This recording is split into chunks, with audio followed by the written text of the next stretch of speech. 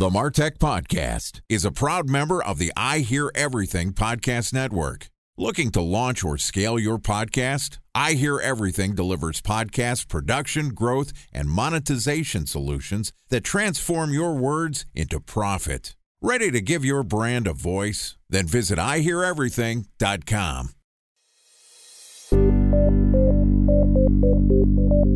From advertising to software as a service to data. Across all of our programs and clients, we've seen a 55 to 65% open rate. Getting brands authentically integrated into content performs better than TV advertising. Typical lifespan of an article is about 24 to 36 hours. If we're reaching out to the right person with the right message and a clear call to action, then it's just a matter of timing. Welcome to the Martech Podcast, a Ben J. Schaap LLC production. In this podcast, you'll hear the stories of world-class marketers that use technology to drive business results and achieve career success. We'll unearth the real-world experiences of some of the brightest minds in the marketing and technology space so you can learn the tools, tips, and tricks they've learned along the way. Now here's the host of the Martech Podcast, Benjamin Shapiro. Welcome to the Martech Podcast. Today we're going to talk about a powerful but complex marketing channel, programmatic ad buying. Joining us today is Danny Khatib, who is the founder of Granite Media, which is a new media publisher that pairs quality storytelling with smart business. Granite Media is both a content publisher and programmatic ad buyer, so Danny is uniquely qualified to share his thoughts on the programmatic advertising landscape. Today, Danny is going to give us his overview of the programmatic ad space and how his company uses it to monetize their content. Here's our interview with Danny Khatib, founder of Granite Media. Danny, welcome to the Martech Podcast. Thanks for having me. It's great to have you here. I'm excited to talk about the programmatic advertising landscape. And to be transparent, the mechanisms of the programmatic advertising landscape are confusing to me. So I'd love to get your definition of what programmatic advertising is. But before we go down that path, just give us a little context. Tell us about your background and a little bit about Granite Media. Sure. So my background is I've been in media in some form or another since early 2000 when I joined Time Warner in New York and stayed in the industry, went to grad school, out of grad school, got the startup, founded a women's lifestyle digital media company called Livingly Media with a friend of mine out of school. That was around 2006. We ran that for almost 10 years. In early 2015, we sold that to a subsidiary of Axel Springer, stayed there for a couple of years. And then the founding team of Granite Media, including our first engineer, is now the founding team of Granite Media, which is in some ways doing similar things, in some ways doing different. Along the way, at Livingly is really where I got my deep product-oriented experience. And I'd say as a founder of a startup, you do a little bit of everything, but for sure I gravitate towards product organization in general. So I have a product sensibility. I like thinking about systems and building processes and tools and A/B testing. So that's kind of where my strong suit is. But I play a pretty broad palette. I also do revenue operations, advertising operations, do development as well, depending on where we are in the life cycle of the business. So I'm kind of everywhere.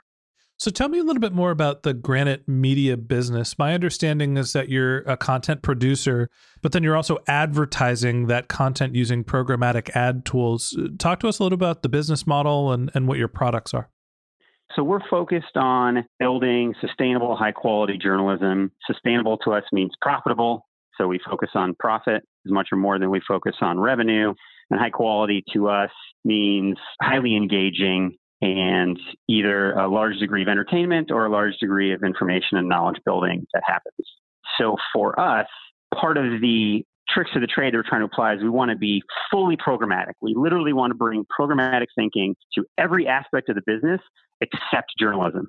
So at this stage of our business, we're just under a dozen people. We basically have two teams. We have an editorial team run by Michael Howerton, who has deep experience in editorial. He was the editor-in-chief of the SF Weekly, so the second and third largest periodicals in San Francisco. And so he has built a pretty traditional editorial organization. And then we have the founding team and a couple engineers who make up the product team. So in general, the editors do their thing and the product team figures out how to distribute and monetize the content. And the magic happens in obviously the overlap between the two. We have chosen to focus on marketing automation as our core go-to-market distribution strategy. We have built what we call a trading desk, and that's essentially a whole set of tools and processes for taking a piece of content once an editor's done with it, loading it into our trading desk like you would load it into an order of a trading desk or DSP elsewhere, and then through social platforms and through native networks, we slice and dice. We launch maybe 100 different advertising campaigns for a piece of content. We'll do ad creatives that are very tested, so 50 different ads for every ad set.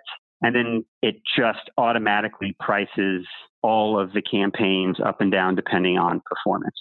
And that is our core model for getting users, getting engagement, and for monetizing the content.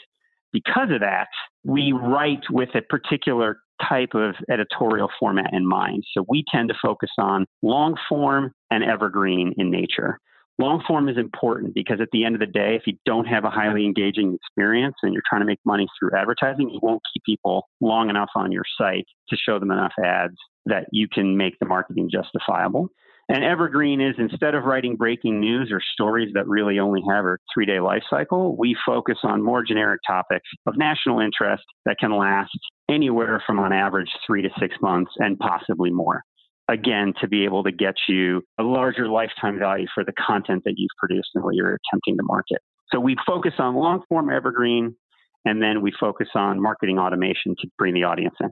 So let me recap some of the things that I'm hearing from you is that you have an editorial team that's producing long form content that is not necessarily breaking news, but meant to be evergreen. And then you've built out a marketing automation tool that you're calling a trade desk that is taking that piece of content and automatically bidding it across multiple marketplaces to try to drive traffic to that site so you can sell advertising.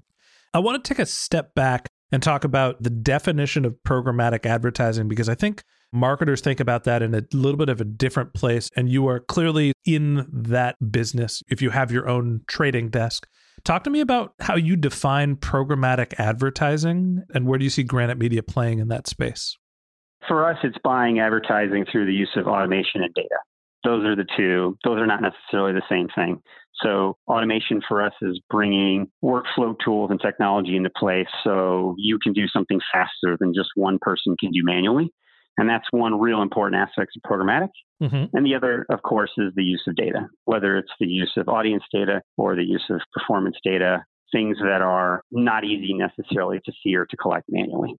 So when you're thinking about the programmatic ad space, right, there's the idea that you're going to use some data to understand what the value of a piece of content is so you can basically measure your ROI in real time, and you're automating the bidding process. You mentioned earlier that you have your own trading desk. Talk to me about how you define what a trading desk is and what are some of the other players that are trading desks or other providers in the space. So we use trading desks because we think there's an interesting analogy for publishers who might want to look at what agencies have done to evolve their businesses. If you look at the agency trading desks, they essentially bought the buying that they were doing manually in-house, and either they took seats on exchanges or they just worked with a DSP like DoubleClick Bid Manager or the Trade Desk or MediaMath to execute campaigns for them. And they brought that in-house to bring that sophisticated programmatic expertise into the team. A lot of publishers traditionally don't view this type of prospecting marketing that we do as easy to do or something that they can really get a handle on. So there isn't a lot of technology that publishers have built here. What they normally do is they hire an audience development team and they'll have 5 or 6 people who will run campaigns either through Google SEM or Facebook or on Taboola or Outbrain, and then they just randomly download spreadsheets and look at their campaigns. So what we've done is we've built that analogy for publishers. We don't know of a lot of houses who've done this yet. We expect it will become something that some of the bigger publishing houses will do over time, probably not the small ones. So for us, It's first and foremost a web UI where you can log in, create orders, load stories, load ad templates and ad creatives and hit go. And then there's a whole backend to it that involves a unified data stack that's merging data from our various marketing channel partners, from our own engagement statistics.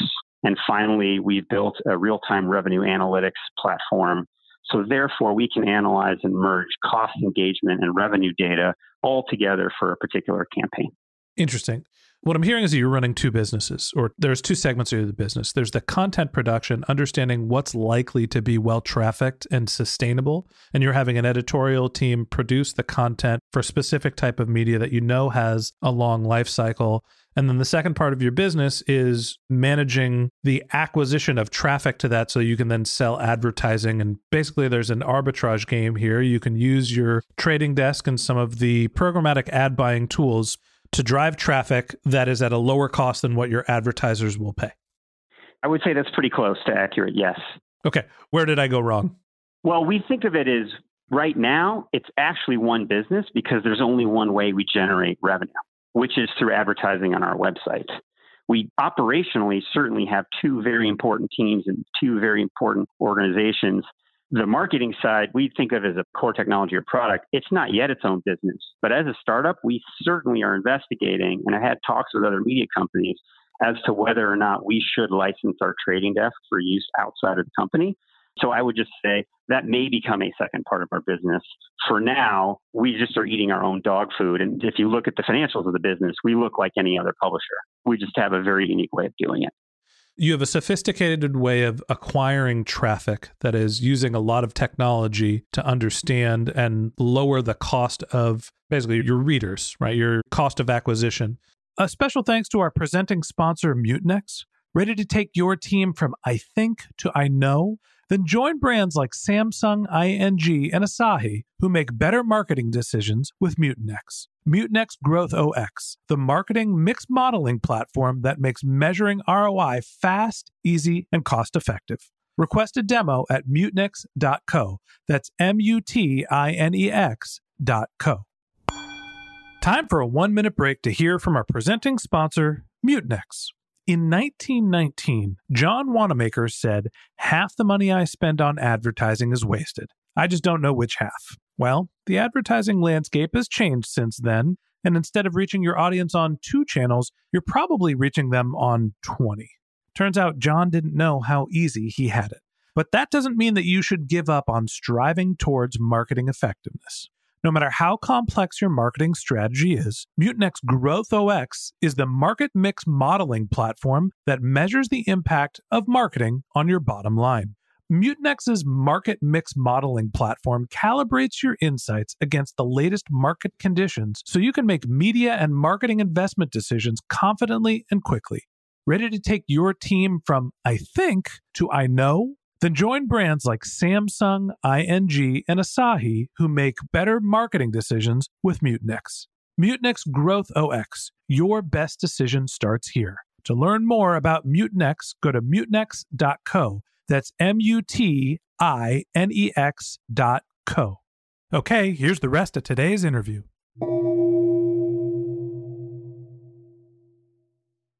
Talk to me about how you decide what content to produce. I'm assuming that there's some analytics and some data that goes into figuring out what's going to be evergreen and what's an interesting topic. Is it purely editorial or using math and data science to figure out what to write? We have not focused on using math and data science to assign stories yet. That feels much further down the field from where we are today. What we're trying to do is trying to arm the editorial team with the analytics and the performance data to help them draw their own conclusions. So that's where the overlap between traditional journalism and heavy use of data science and marketing automation come together. We think actually that this can work in any vertical, which is pretty exciting when you think about it. So it's less about the content category and more the style of content that you need to really make work in this channel. At our last company at Livingly, we were entertainment and fashion oriented, and those verticals did very well. Here at Granite, where we have shied away from celebrity in general, we're doing things like career development, personal finance. sports, family, travel. So pretty disparate range of categories, some which are text heavy, some which are photos. And it all works. We drive meaningful ROI and profit for every single one of the brands that we have. So the process and the recipe is repeatable, but you do need to hire creative and smart and hungry editors who will pour through the data and who will gain their own insights about what is working for their brand. Let's walk through the life cycle of a piece of content that you're creating. I understand that the editorial team is responsible for creating the content and you're feeding them the data in the sense of here's what we're seeing performing and what's monetizing well, but it's their decision what type of content they're writing. So you actually have a true editorial team. Correct. Let's pick a vertical that you're writing an article about. Travel. Okay. So you're writing an article about travel, and give me a sample article or an example of an article that you've written. A sample article would be about forbidden destinations. Okay, so you're writing your article about forbidden destinations to travel. It's a long form content. Let's say the example is if you're in the United States, you can't travel to North Korea and a handful of other places, and here's what you're missing out on. What's the length? I'm assuming it's long form, so we're looking at a couple thousand words? You got it. It's 2,000 words plus with some mix of either photography or art. Okay, so once the piece of content has been polished and it's ready for publishing, where do you publish it and how do you drive traffic to it? So we have a custom CMS that we just go ahead and publish ourselves. It's a stripped down version of something like you'd expect from WordPress, but allows us to do our own analytics a little bit more deeply. Once that story is published, it'll essentially go into the marketing queue, and we'll promote it through normal organic channels like putting it on Twitter and Facebook and all that stuff. But it essentially goes in the marketing queue. And then twice a week, roughly, our marketing manager, who is actually our co-founder, will take that story and create an order in the desk. And we'll go ahead and load up advertising creatives for that story. Most of the headlines for the advertising creatives will actually come from the editors themselves. So an editor will generate a title to obviously put on the website, but they'll also generate, say, 5 other alternative titles along with some social text or description and caption options, possibly a thumbnail or two. So for an example of the type of secondary titles, we have an article about forbidden destinations and travel, and a secondary title that you might use for advertising is something like, here's what you're missing by not being able to travel to North Korea. Exactly. Okay, so you're basically trying to catch some eye-popping titles that are specifically made for advertising outside of what you're titling the actual article. Once you have your creative, then what happens? So we've created a launch sequence within our desk for any particular order. So what that means is we will launch what we consider the best markets and the best devices to start with. So our desk is integrated with Facebook, Twitter, Oath, Taboola, and Outbrain. We only run on a subsegment of their whole network because the broader network is a disaster. So you have Taboola, Outbrain, Facebook, Twitter, Oath. Those are your content distribution channels. Yes. Those are our marketing channels where we've done deep API integrations with them.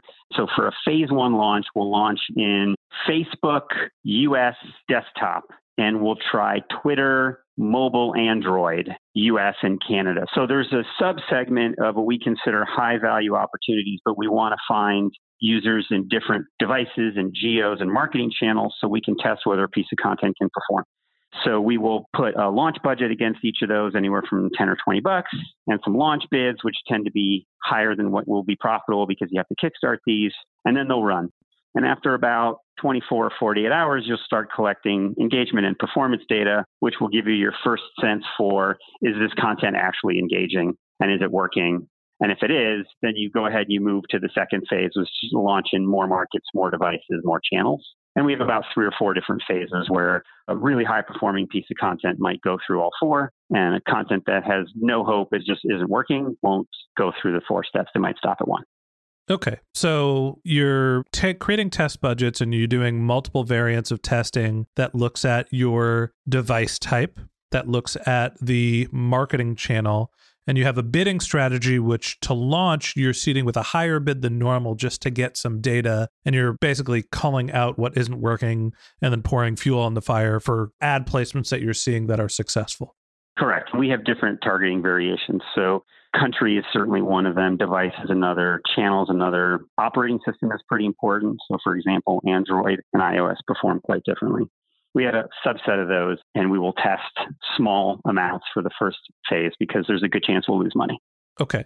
So once you're going through your testing budget and some of your channels are not working and some of them are, let's say, for example, the travel article that we've been talking about doesn't work on Android for Facebook or Taboola or Outbrain, but you're noticing that iOS mobile on Twitter, people are eating up this piece of content. What happens then? Currently, we do a daily pricing run.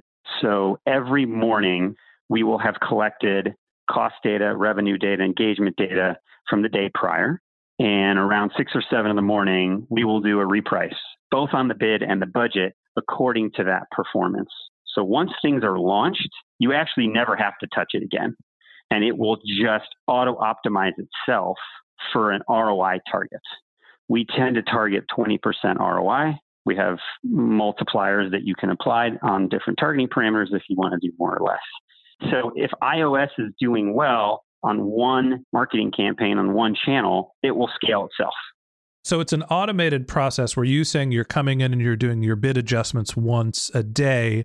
It's not a manual process. Your technology is going in, evaluating what data it has after a day, and is deciding how to allocate spend based on ROI. Correct. And then what the editors will do is they will see what's working and what's not by virtue of the fact of what's showing up in their top stories queue. We'll have other custom reports that we built on what's showing up as highly engaging. So we'll have different reports to look at what's happening. Even though the pricing and the marketing itself is automated, we're constantly reviewing what's happening to give us a sense for how to make changes. A great example of a change that might come is you may see a certain piece of content is getting a lot of traffic, which means that the advertising creative has clearly enticed users, but it has a really high bounce rate.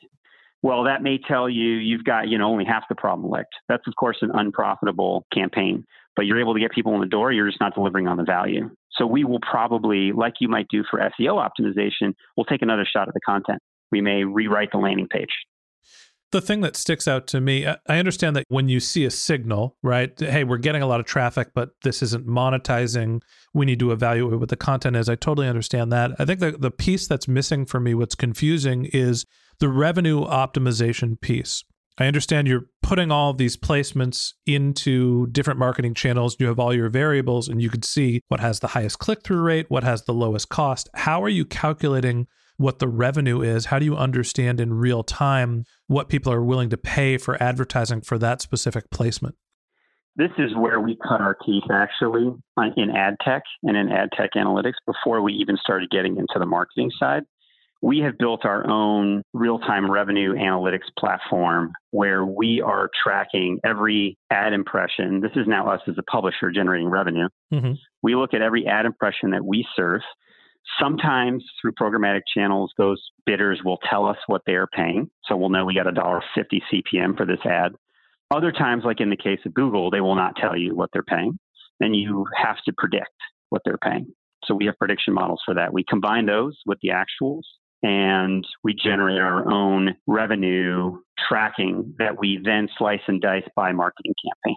Okay, so in some cases, you're getting real-time revenue, and in the case of Google with their display network, you've done it enough that you're able to predict how a piece of content is going to be valued, and you're able to match that ROI prediction against what you're paying to make sure that you're managing your profitability. So on the revenue side, what we're doing is we're trying to predict the revenue we're making, and that's its own system. Mm-hmm. We name our systems after gods and goddesses, so that's Juno.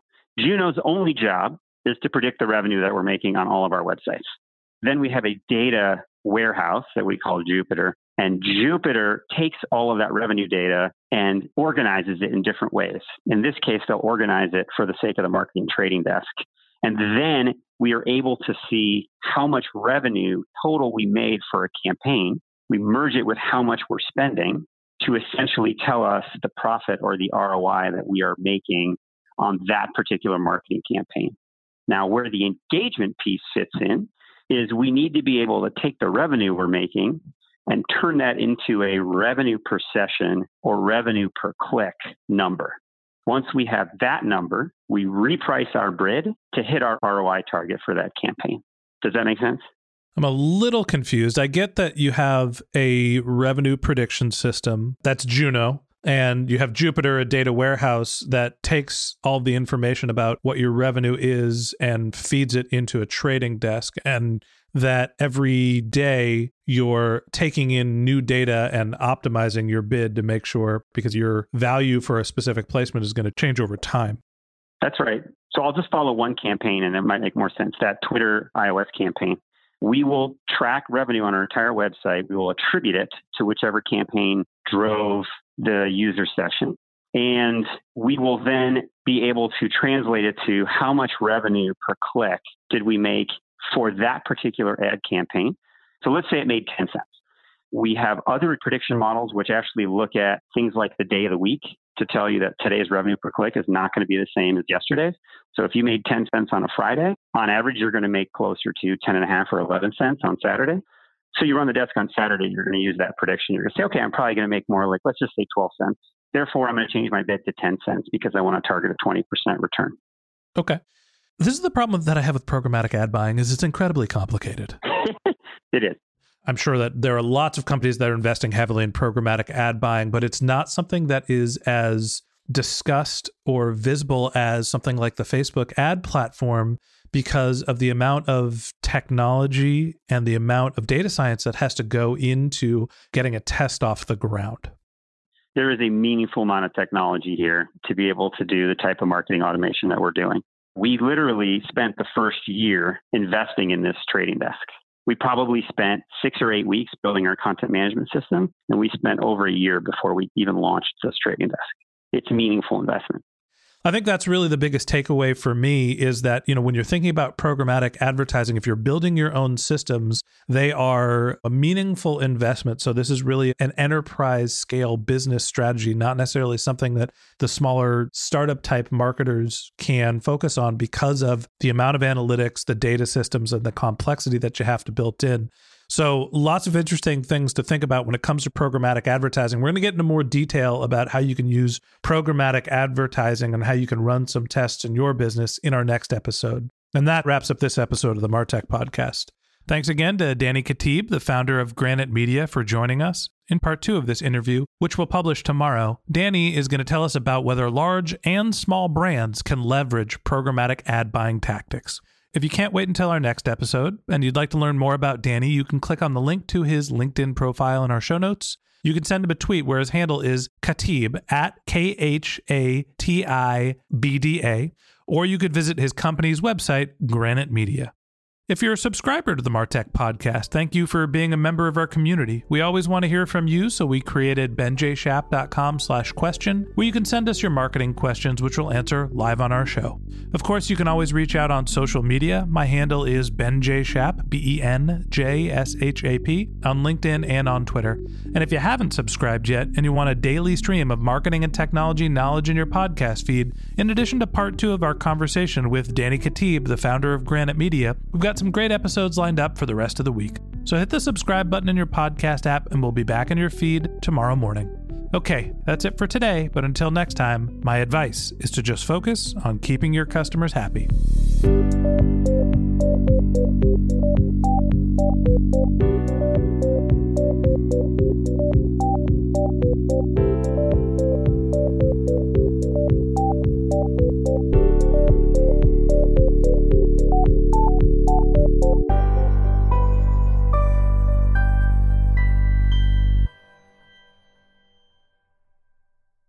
Thanks for listening to the Martech Podcast, an I Hear Everything production.